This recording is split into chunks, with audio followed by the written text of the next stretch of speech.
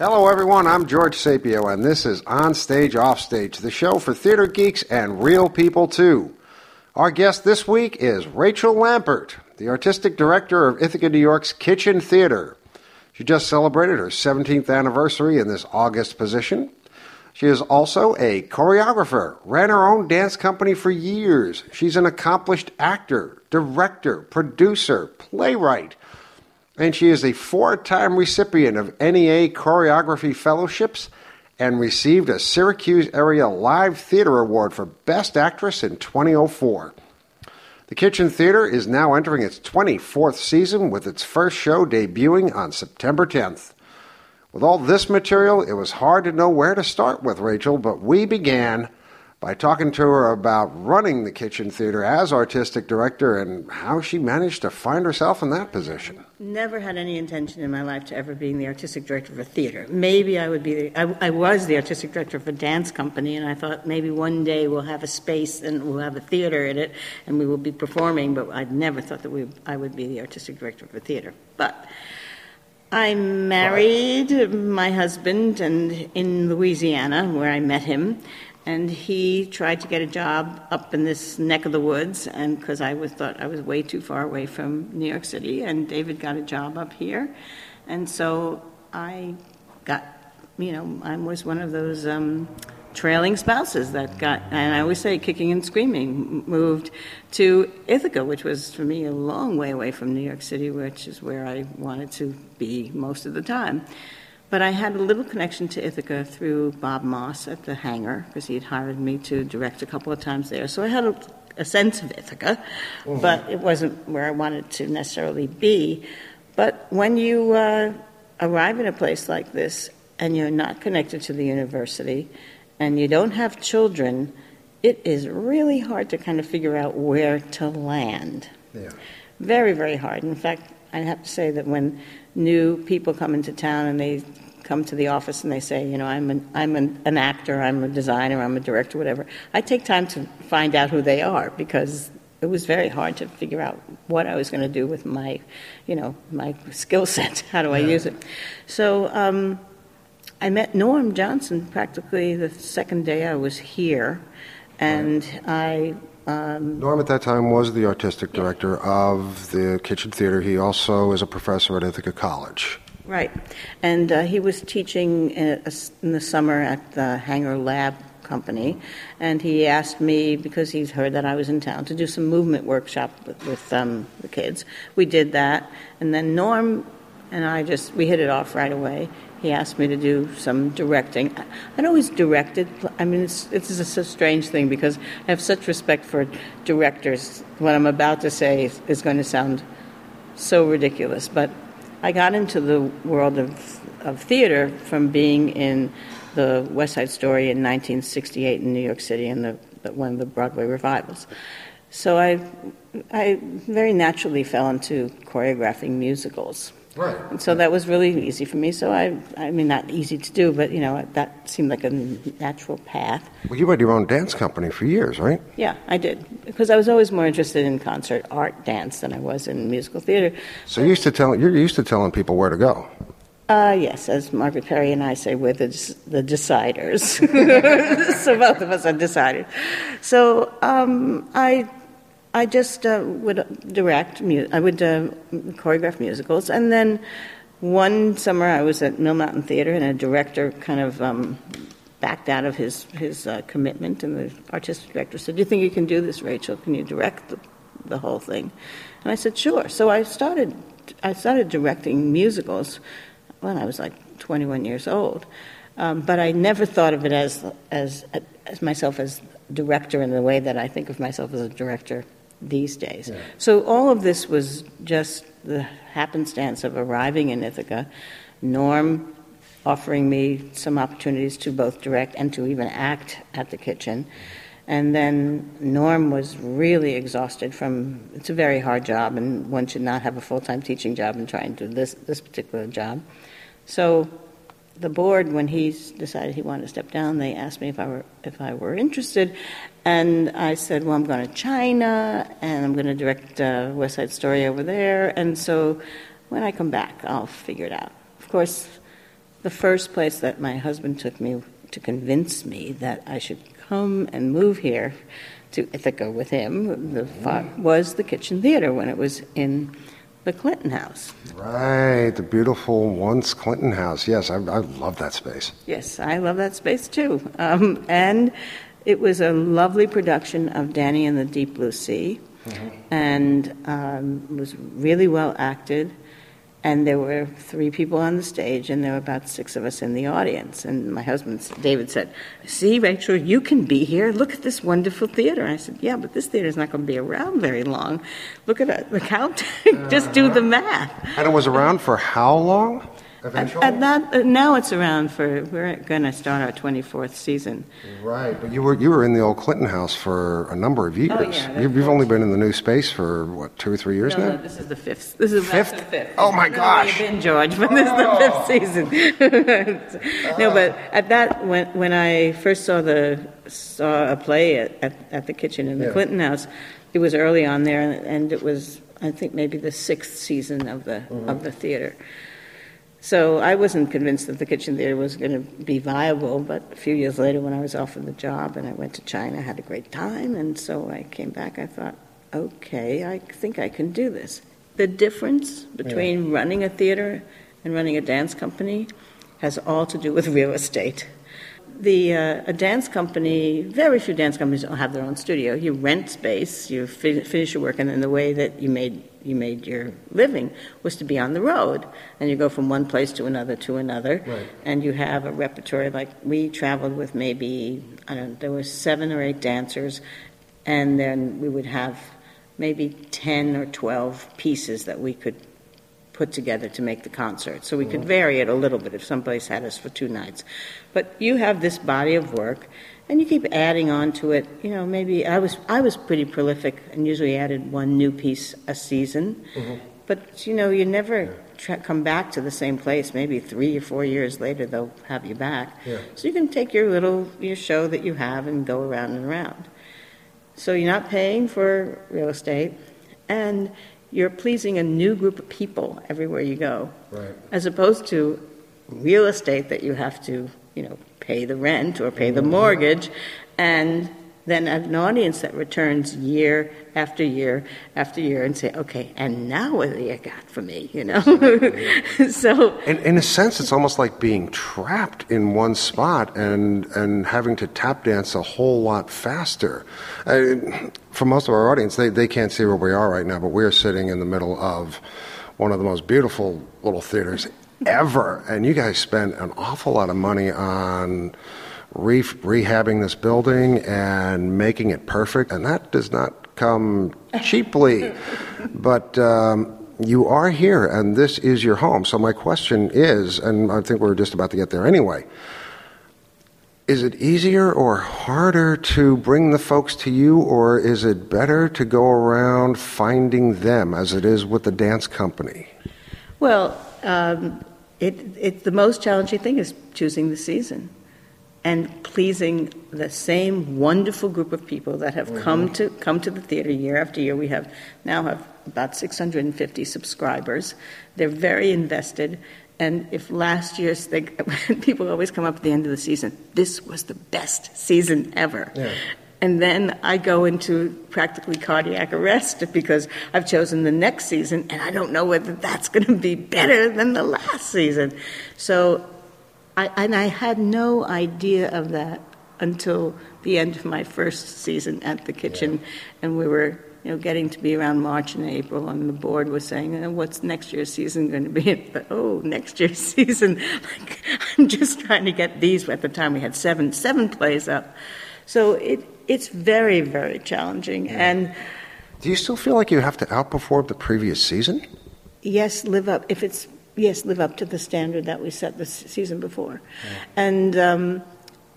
And if there were some kind of wonderful formula for this, all artistic directors would be... I would pay you $1 million to let me in on it. Right. And Broadway producers would be happy to buy my book on that too. But you just never know. And so if we do a play that, like last year we did Venus and Fur. Right. And it was hugely successful, as was Seminar. And both of these were Broadway shows, and that's usually not our stock and trade. Usually we're doing plays that maybe never had a Broadway production. Right. With those two plays, this season, we don't have any of those really recognizable names. So is that going to affect us negatively? Is that going to be a good thing or a bad thing? I love every play that we ever produce. And, people say to me, how's the play, Rachel? I say, oh, it's wonderful. Oh, of course it's wonderful. It's like your children. But making sure that I've been really diligent about what's coming up and what we're going to be producing, absolutely the hardest thing. And is it going to interest people? And we have a very diverse group of people who come to the theater, so you can't please everybody all the time.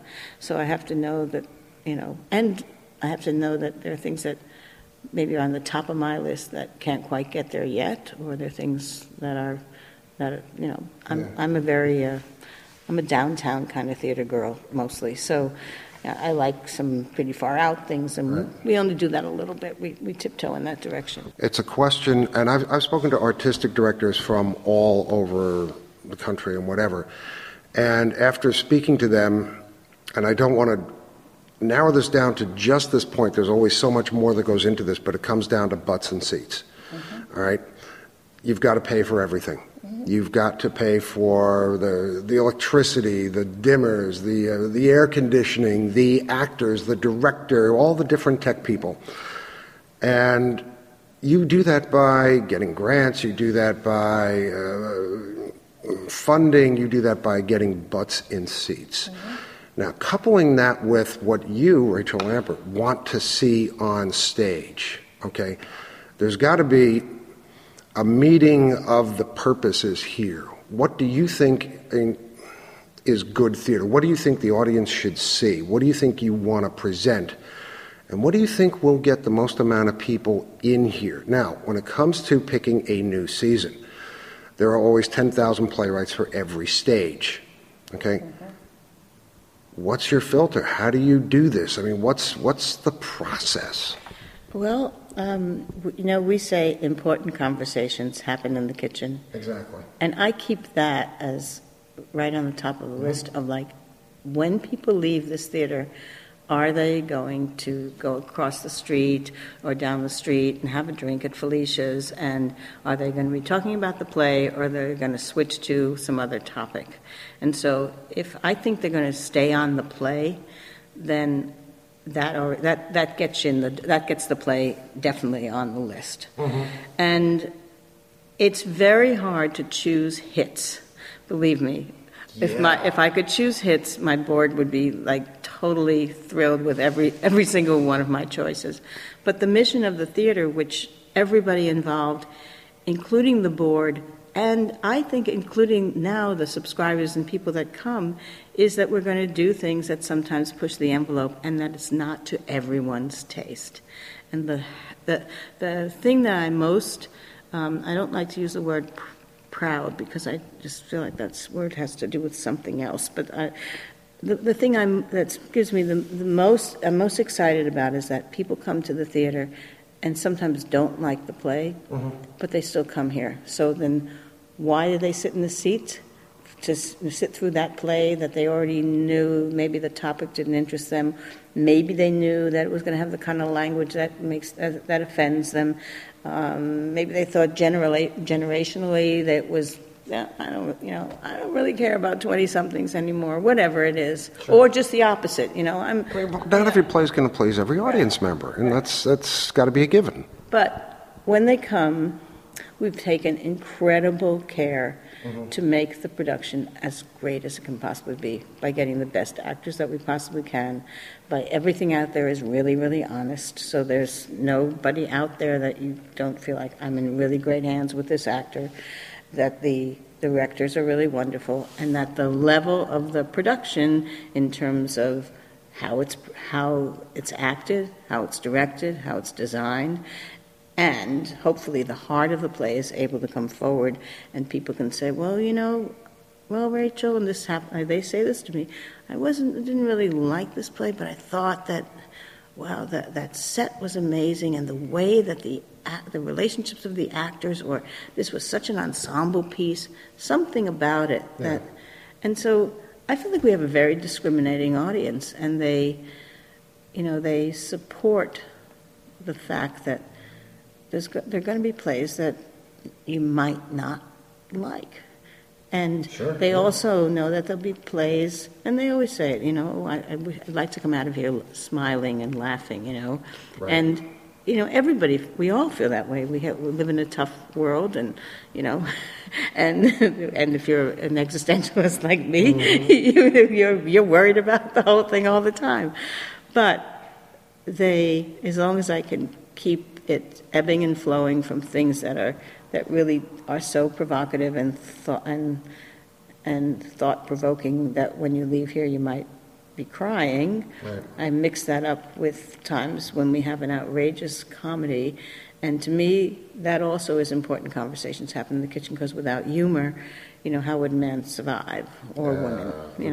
We wouldn't. Yeah. So do we worry about how many butts are in the seat, as you say? Yes, we do.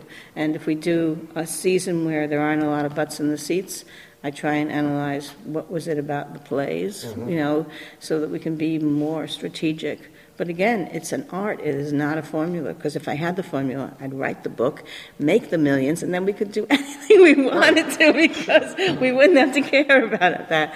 But it's got to be hugely hard choices. I mean, because you look at a play and you go by what you think will fill the house, okay? And you also have to go by what you think is good theater. And it's awfully hard to do. I mean, I know I've read, I don't know how many scripts in my time, but it's after a while you start to get a little script blind. Is this good? How do I know anymore? And I've had nights where I've come out of the theater in the worst mood possible, because I've just seen a brilliant play. And it has stuck with me. And the ones I can think of right off the top of my head, years ago at the Hangar, I saw How I Learned to Drive. And that totally kicked my mind. At the kitchen, Yellow Man and From White Plains. And I know I talked about those for weeks afterwards, and they were very unsettling. And as a playwright myself, and as a director, and as a producer, that's the kind of stuff that I agree with you should be done, because it keeps us alive. All right? We don't come waltzing out of there happy and smiling and dancing and that sort of thing. But this goes into my next question. Should theater be held to a different standard of other forms of entertainment? Are we special? Is theater, because of its nature, because of its live nature, because of its transitional, fleeting nature, in a sense, production goes up, might not be seen again for a while? Do we have a special responsibility to the public that other forms of entertainment don't have? You say important conversations happen in the kitchen. That's why I'm asking. Well, I think we are a different species than a film is. I mean, even a film that's produced on a minimal budget, they have the opportunity to go back and fix something if they manage. They can, so that you can control the experience much more. We can't control the experience at all, and it is so unique every single night. And you know this, George, that it's the play, the actors that night, the numbers of people who are in the theater, where the people were before they came here, what's been on the news the day before, whether or not it's sunshine or rain, all those things come together. And so that live theater is so wonderful, because it won't be like that ever again. And so are we allowed I'm wondering what you're asking me, are we allowed to do more crazy things, or are we beholden to do more crazy things? Must we keep pushing the envelope? I wouldn't say crazy. I would say content-wise, are we held to a stricter standard of quality of text? I think we are, because that's what the audience is getting. And so then it doesn't mean that there can't be some magnificently visual events that happen in the theater that are really gorgeous.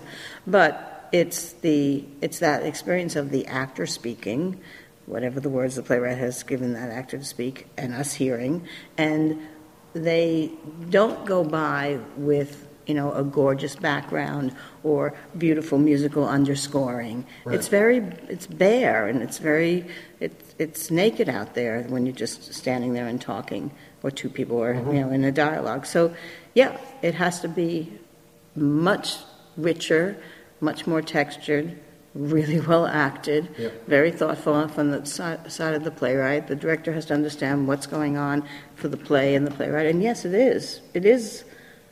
It's harder than anything else like film. Right. And I do think that what's very difficult now is that many people, not so much our audience, but many people expect entertainment to make them feel good. And I look at entertainment. We have this conversation here all the time, this word entertainment, right. Because I don't think it's a bad word. I think I am entertained when I go to a play that really moves me. This summer I got to see the dress rehearsal of Breaking the Code, which is a magnificent play, and Joe Calarco directed it at Barrington Stage, and we crashed his dress rehearsal. It was an experience that I just thought was fantastic. It's about Alan Turing, who was broke the Enigma Code. It is a very sad play. It talks about a time when being homosexual, you could be gross indecency, you could become a felon, and just a very it's a sad play about a man who doesn't know how to really communicate in the world because he's so smart and he really doesn't have a lot of social graces, and he is homosexual, and so he's persecuted by the very country that he saved. Mm-hmm. And you leave the theater. I left that theater thinking, this is an amazing story. Well, we haven't come far enough yet. Right. And that all of this happened since in my lifetime. I mean, he was older than me, but the late 40s is when the play starts. I come away thinking that, and then I also come away thinking, what amazing performances Joe got out of these people. What a fantastic ensemble of people this was. Mm-hmm. How he told the story, not just from the wonderful text that he had, but from the way that he moved the actors around. One table, couple of chairs, nothing else. Gorgeous, simple set design and lighting that took you away. And so I was totally entertained. Right. Even though my heart was beating really fast, my husband and I turned to look at each other when it was over, and we were just, I could start to cry now thinking about this play. But that to me is entertainment. Sure. And so when I talk to audience members here and we talk about that word entertainment, you just have to really broaden what it is. You want to have a really rich experience when you go to the theater, just like when you go to an art gallery, when you go to a concert. You want to have a rich, deep experience, and sometimes it'll bring you to laughter, and sometimes it'll bring you to tears, but it's the deep experience, and that's why the important conversations happen in the kitchen matter, because if it's a fabulous, wacky, incredibly irreverent comedy like we're going to start this season with The House, which has got lots of adult language in it and it goes to an insane place, I think the audience is going to be rolling in their seats and also shocked at at the behavior of the people. That's, to me, is entertaining. And when we see these actors, they're going to be 4 fabulous actors, and Margaret's going to direct. It's going to be amazing. Is it the same thing as coming out of From White Plains? Well, I think entertainment is not... We need to find a better word than entertainment, because it has such a positive connotation. And you walk out of most movies watching these people crowbar these happy endings into things, all for the result of having people walk out happy or walk out smiling. And so much of what we term as entertainment, you just call the rich, deep experience. And I like that. All right, that's what I think we should be offering our patrons, our audience, giving them something. I think theater should change you in some, even if it's a small way. I mean, giving you your money's worth, yes, first of all, but also giving you something worth your intelligence, worth your soul, giving you something that adds to your life, not just helps you watch it go by. Mm-hmm. Oh, I agree with you totally, George. And I think that's hard to do because, not everything has even the potential for that. So right. It has to have the potential for that on the page. And then as the artistic director / producer, you got to get everything right there in a row so that all of those parts can come together because it's an incredibly collaborative art form. And then you have to hope that night without those actors in that community with what happened on the radio and what the weather is and what the experience is that each individual is willing to go through, that's the risk you take because someone will come out of from White Plains and feel so devastated by that long monologue that Carl had at the very end of the play that they won't be able to speak, and they'll be okay with that. And then someone else will come out and say, that was way too disturbing. And they start to think about, well, I don't know whether that's the experience I wanted tonight. I had a hard time with that. And I read the play previously because I interviewed Carl for the show a while back. But watching him do that on stage, for some weird reason, I had this thing in the back of my head saying, no, he's going to do it differently. He's going to change the text. It's going to be okay. It's going to be... But no. He came to the same extremely logical, very reality-based conclusion, outcome, and I thought, this is not satisfying at all. In fact, this is disturbing, but that's the way I think it ought to be. Well, that's how that character viewed the world, and I thought it was very brave to have that character be unforgiving. Ultimately unforgiving. And even though the bully has presented every possible reason to forgive, and the idea of not forgiving and also going through that fabulous reasoning, as you said, that Michael Perlman and all the guys collaborating, It took you to a place that you wouldn't expect. You would expect that he would say, "You've really hurt me, and now let's be friends." And he didn't. It might be handled that way in Hollywood. It might be handled that way in a dozen other different places. Right. But I was convinced that this play was one that actually stuck to the basic truth of humanity, and I loved it. I loved it. 17 years you've been doing this. Yes. Okay? 17 seasons. You walked into this thing learning as you went. You've been doing this for a while now, and you have a great reputation. And this theater is one of the best theaters going. Have the audiences changed in the time since you stepped in? I mean, are they different now? I mean, I know the world is different because you came in what, 96, 97? 97. All right. And we all know at the turn of the millennium, everything changed for a whole lot of people. America changed fundamentally. How does that work for you? I mean, how do you deal with have they changed, and how do you deal with that? Well, I think they've changed, as you say, because history has changed. And we have lots of subscribers. When I arrived here, we had under 50. But of that under 50 subscribers, most of them are still with us. If they're still literally with us, they're still with us. So those people have come through. But I do think that the world has changed, and the post 9/11 time is different, and we're all different. Even young people who come are different. And so I think it's been more important to be on top of the message in a certain way. That is, what the kitchen is trying to do is do plays that when you come out, you're going to keep talking about them, that when you're in there, it's going to be honest, it's going to be intimate, it's going to be personal, and it's going to be a group of people who have done incredible work to craft this in a way that it's going to affect you.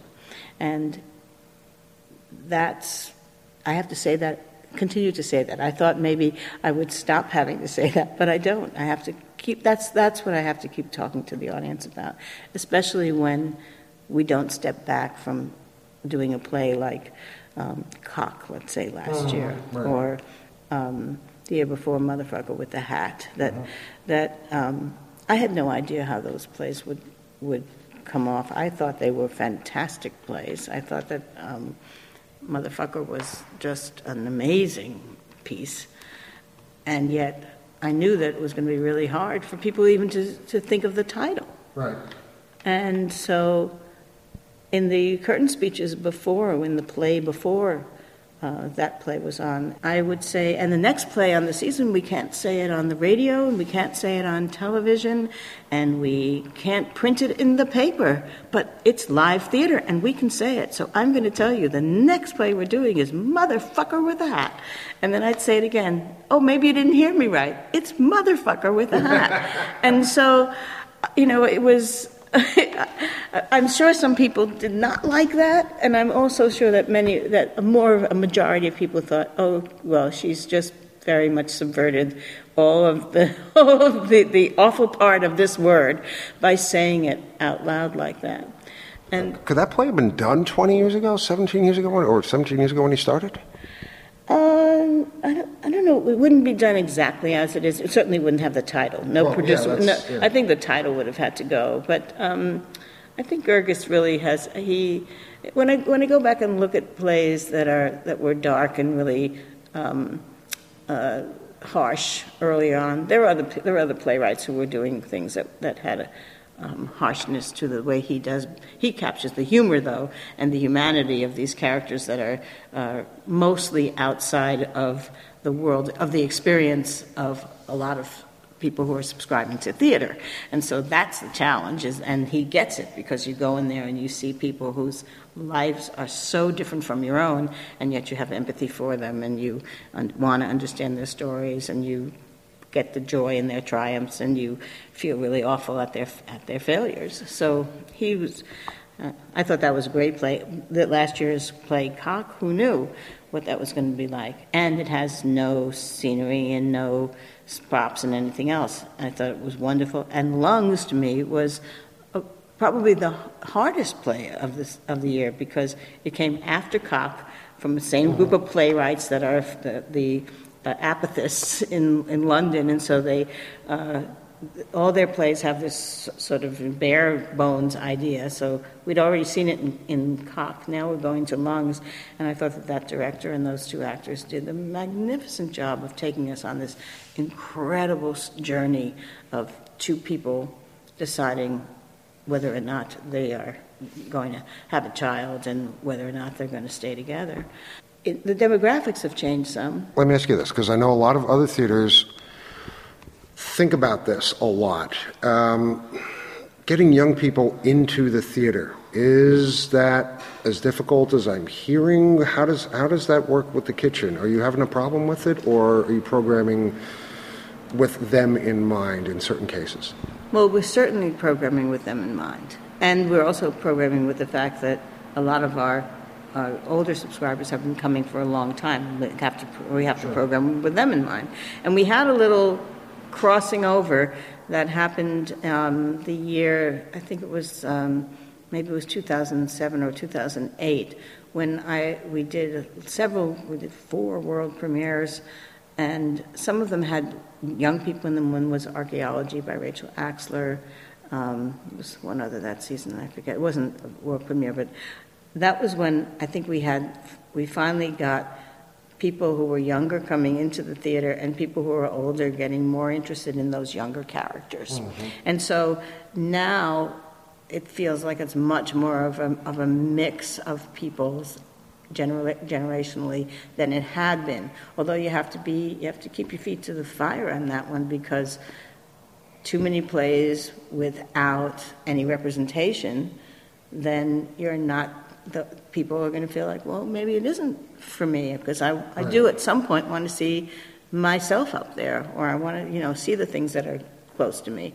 So keeping in mind always that there's a lot of different people who come to the theater, wanting to have the most diverse, both on stage and in the audience, I have to keep those things in mind. So in this play like The House, which we open with, there's an older couple and a younger couple perfect, because there's somebody there that everybody can look at and say, oh, yeah, I understand them, at least from their generation, they can understand them. Yeah. But then there'll be other plays where people will say, no, that's really about old people, that's really about young people, that's really about white people, that's really about people of color. And so constantly trying to think about it and not be a bean counter about it, because I don't think that that's really particularly helpful. Just Right. looking for the best work that reflects the broadest number of people. And So let's talk about the new season then. I've got the season right in front of me here. We started talking about the house. yes, And you've got Lonely Planet by Stephen Dietz. I'm familiar with the name. I'm not familiar with the play. okay. Well, Stephen Dietz is a wonderful playwright, really, really wonderful playwright. But it's about the time when the AIDS epidemic was in full throng. Or it's about a man who owns a map store, and he can't seem to leave the store, and has a friend who comes in every day with outrageous stories about where he's employed, the world outside, trying very much to motivate the character who's in the map store to go out into the world. And this play just touches me because that was a very difficult time in my own life, because I was in the middle of the dance world, which was really affected by that epidemic, lost many friends. And I sort of stayed away from this play because I thought it was just too dark. It's actually very, very funny. Sounds good. Sunset Baby by Dominique Morisseau. She's just this really hot playwright. She also wrote this play, Detroit 67, which everybody's talking about as well. Sunset Baby has a great story, and I think, again, intergenerational, because there's an African-American political revolutionary who's been in jail, and he's now out, and he's trying to figure out how to reconnect with his daughter, who he hasn't seen in many years while he was incarcerated. And she's very much outside the law. She has a boyfriend who's way outside the law. And it's about people coming together and trying to figure out, like, what is a family and where are we going to find some common ground. And the next one is by this Rachel Lampert person called Count Me In, and we know it's still being scribed as we talk, so we're going to pass over this one for the moment. Okay. We'll move on to Lee Blessing's play, A Body of Water. Right. Well, Lee Blessing, he might be the most chameleon-like playwright there is, I think. Maybe Jeffrey Hatcher is the same way too. But Interesting combination right there. I mean, I'm just talking about people who write different styles. Absolutely, You know, yeah. I'm not talking about whether you like them or not. But two people. It's a mystery, so I'm not going to tell you that much about it. Or it unfolds in a mystery. Okay. But there's a couple who wake up in the morning. They're they're in their 50s or 60s, and clearly they've been to bed together, and clearly they know each other, but they don't know how they know each other. And this goes on for a little while, and then into this mix comes another character who's younger, who maybe it's their daughter, maybe it's not their daughter, maybe it's somebody who comes in to take care of them. And the play keeps unfolding and unfolding until we find out what the truth is about these three people. After that is a solo play festival. Give us a little bit on that. Well, we are going to have 4 guests, actually. One first week will be a woman named Lorraine Rodriguez-Reyes, and she has a play called Mammy Confessions, and it's all about her pregnancy, about being a mother, and particularly from a Latina perspective. She's a charming, wonderful actress, and I think people will find that really terrific. Then Darian Deshawn is back, and he's doing a piece called Black Sheep, which we actually helped support by getting a grant through the New York State Council on the Arts for him to write it, and he's been working on it for a couple of years.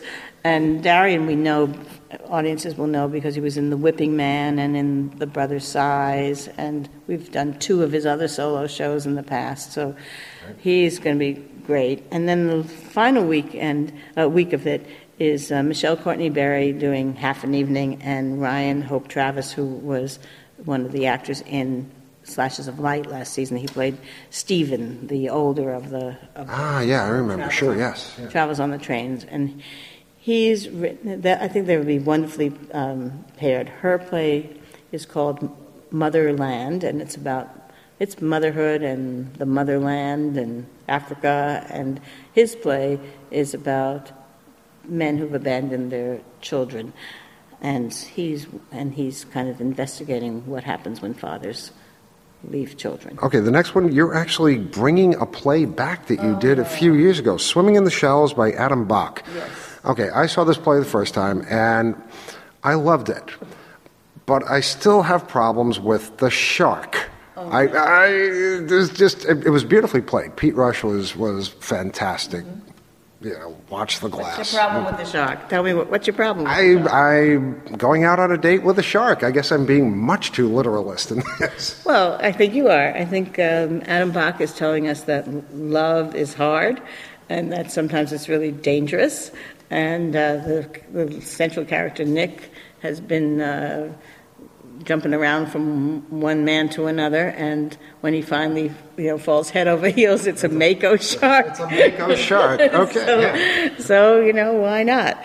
Adam Bach is this play is so wonderful, and I love Adam's writing because he takes in this play things that are just so ordinary, but they are actually the things that make us crazy. And it's a fun play. It is such a fun play. You don't know what to expect, and it's to use this word that I absolutely loathe, it's entertaining all the way through. It is totally entertaining, and it lifts your heart, and you think about your own relationships and what you'll risk for the person that you love. So I think that comes out in there too.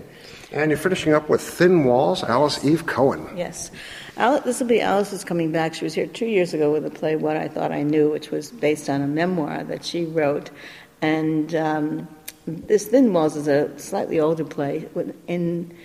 I can't tell you exactly the year, but Alice moved into an apartment house on West 77th Street in New York that was mostly a single-room occupancy residence, which meant New York City had kind of dumped people into this place to live. There were often people with many challenges in life, and so it was a kind of dangerous, not very healthy place for everyone. And they decided one of the ways to change it was to begin to bring other people in and give them a low rent so that they would start to occupy the building and we get sort of mixed use. So Alice and her husband and their newly adopted daughter moved into this apartment. And Alice tells the story of all the people that she met. She plays all of them. She's a fantastic actress who can really inhabit lots of characters. I'd like to one day see her and Carl Gregory play together, playing 60 people. A piece of cake for probably both of them. Right. So, maybe that's how we get to do, Julius Caesar.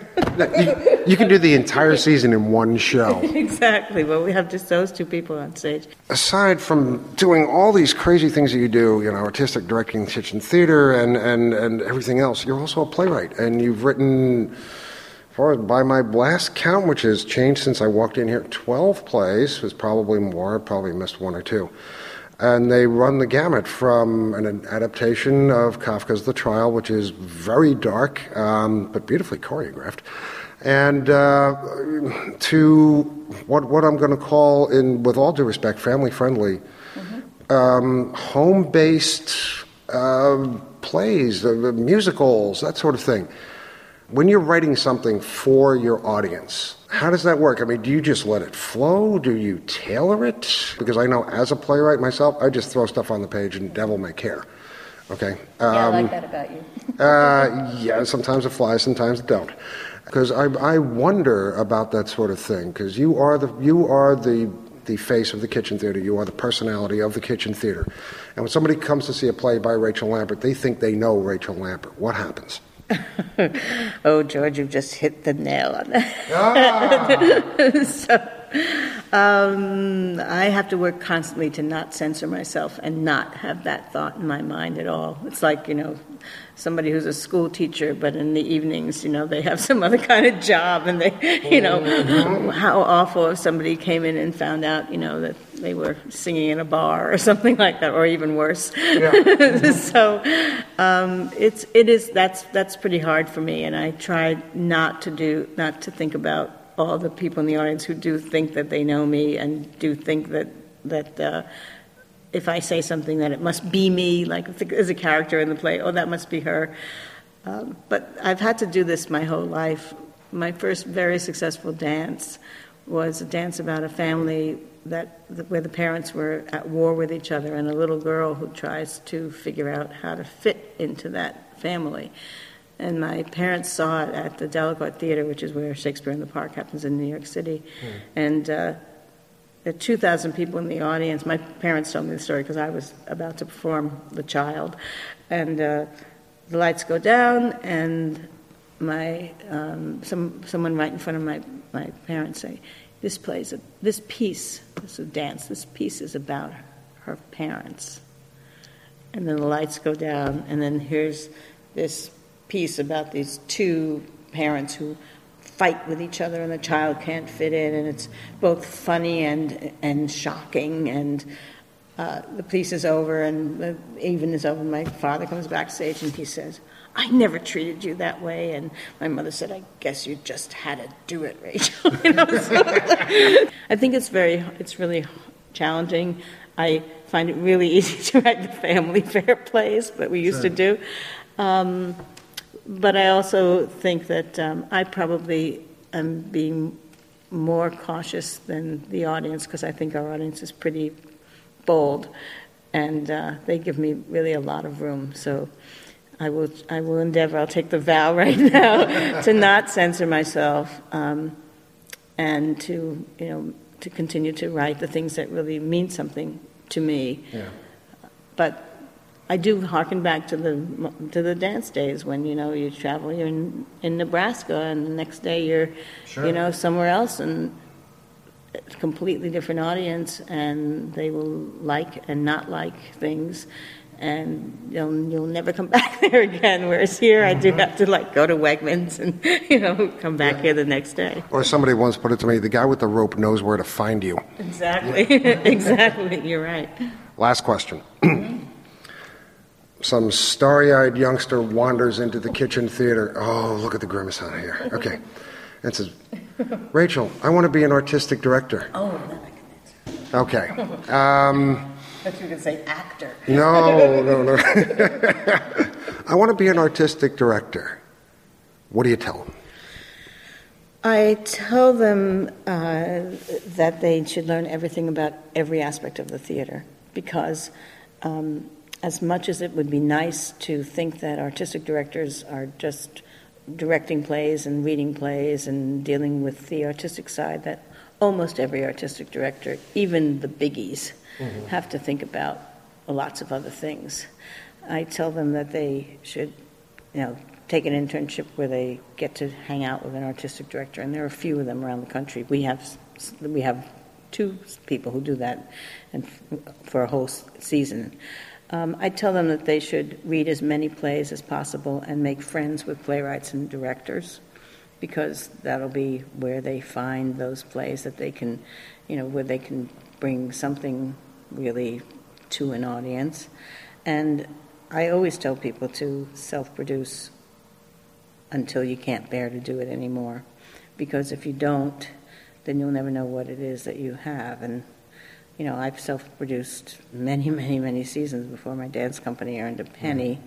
And in some ways, there's sometimes here where I'm kind of self-producing when I want to do something that's a little outside the box. So I think being an artistic director is a very interesting job. It's not without its challenges. A lot of times it's managing people, so figuring out how to get a lot of people to pull the boat in the same direction, and yet they're artists, so that they all pull up. It's not that they're bad people, but they have a lot of opinions, and they're very creative, and actors have to be so vulnerable on stage for us that, they don't have, many of them, not all, but many of them are need a lot of thought before you talk to them. Yeah. And so learning those skills so that everybody feels safe and everybody feels like they can do their work and that they're going to be respected. Those are all parts of it. And then figuring out how does the theater fit in the community, because that is really, really critical. Mm-hmm. Because just because it's interesting to you, and especially if you're in a small community, and not that, Ithaca is a there are not a lot of people here. It would be much easier in New York City, maybe not to get the kind of support we get, but there wouldn't be any. The work can be would be acceptable to everyone there, because there's a demographic. You don't like that, you go over here. There are 400 performances going on every single night. Well, New York is relatively unlimited. Ithaca is not. Right, and so and understanding that your job.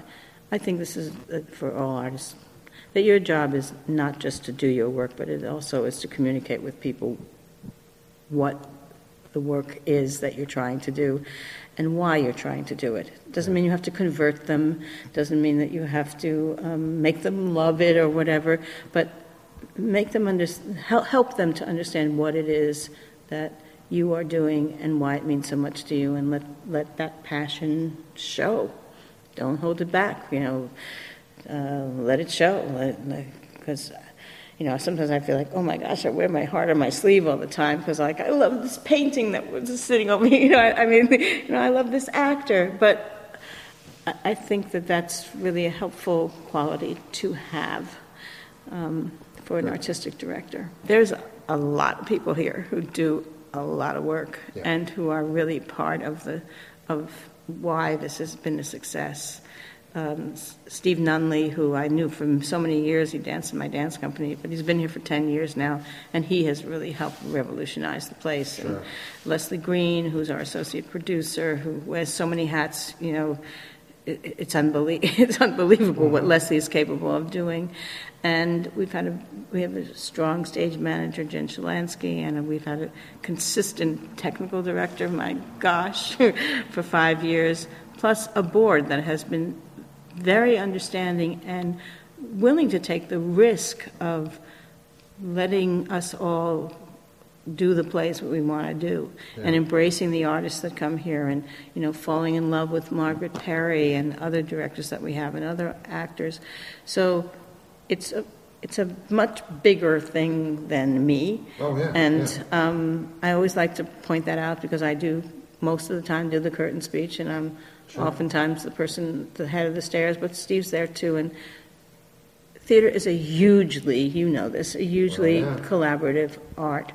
And there are way more people behind every production than the audience can even begin to guess at. You have interns, you have actors, you have tech people, you have the people you depend upon week upon week upon month to keep this thing going.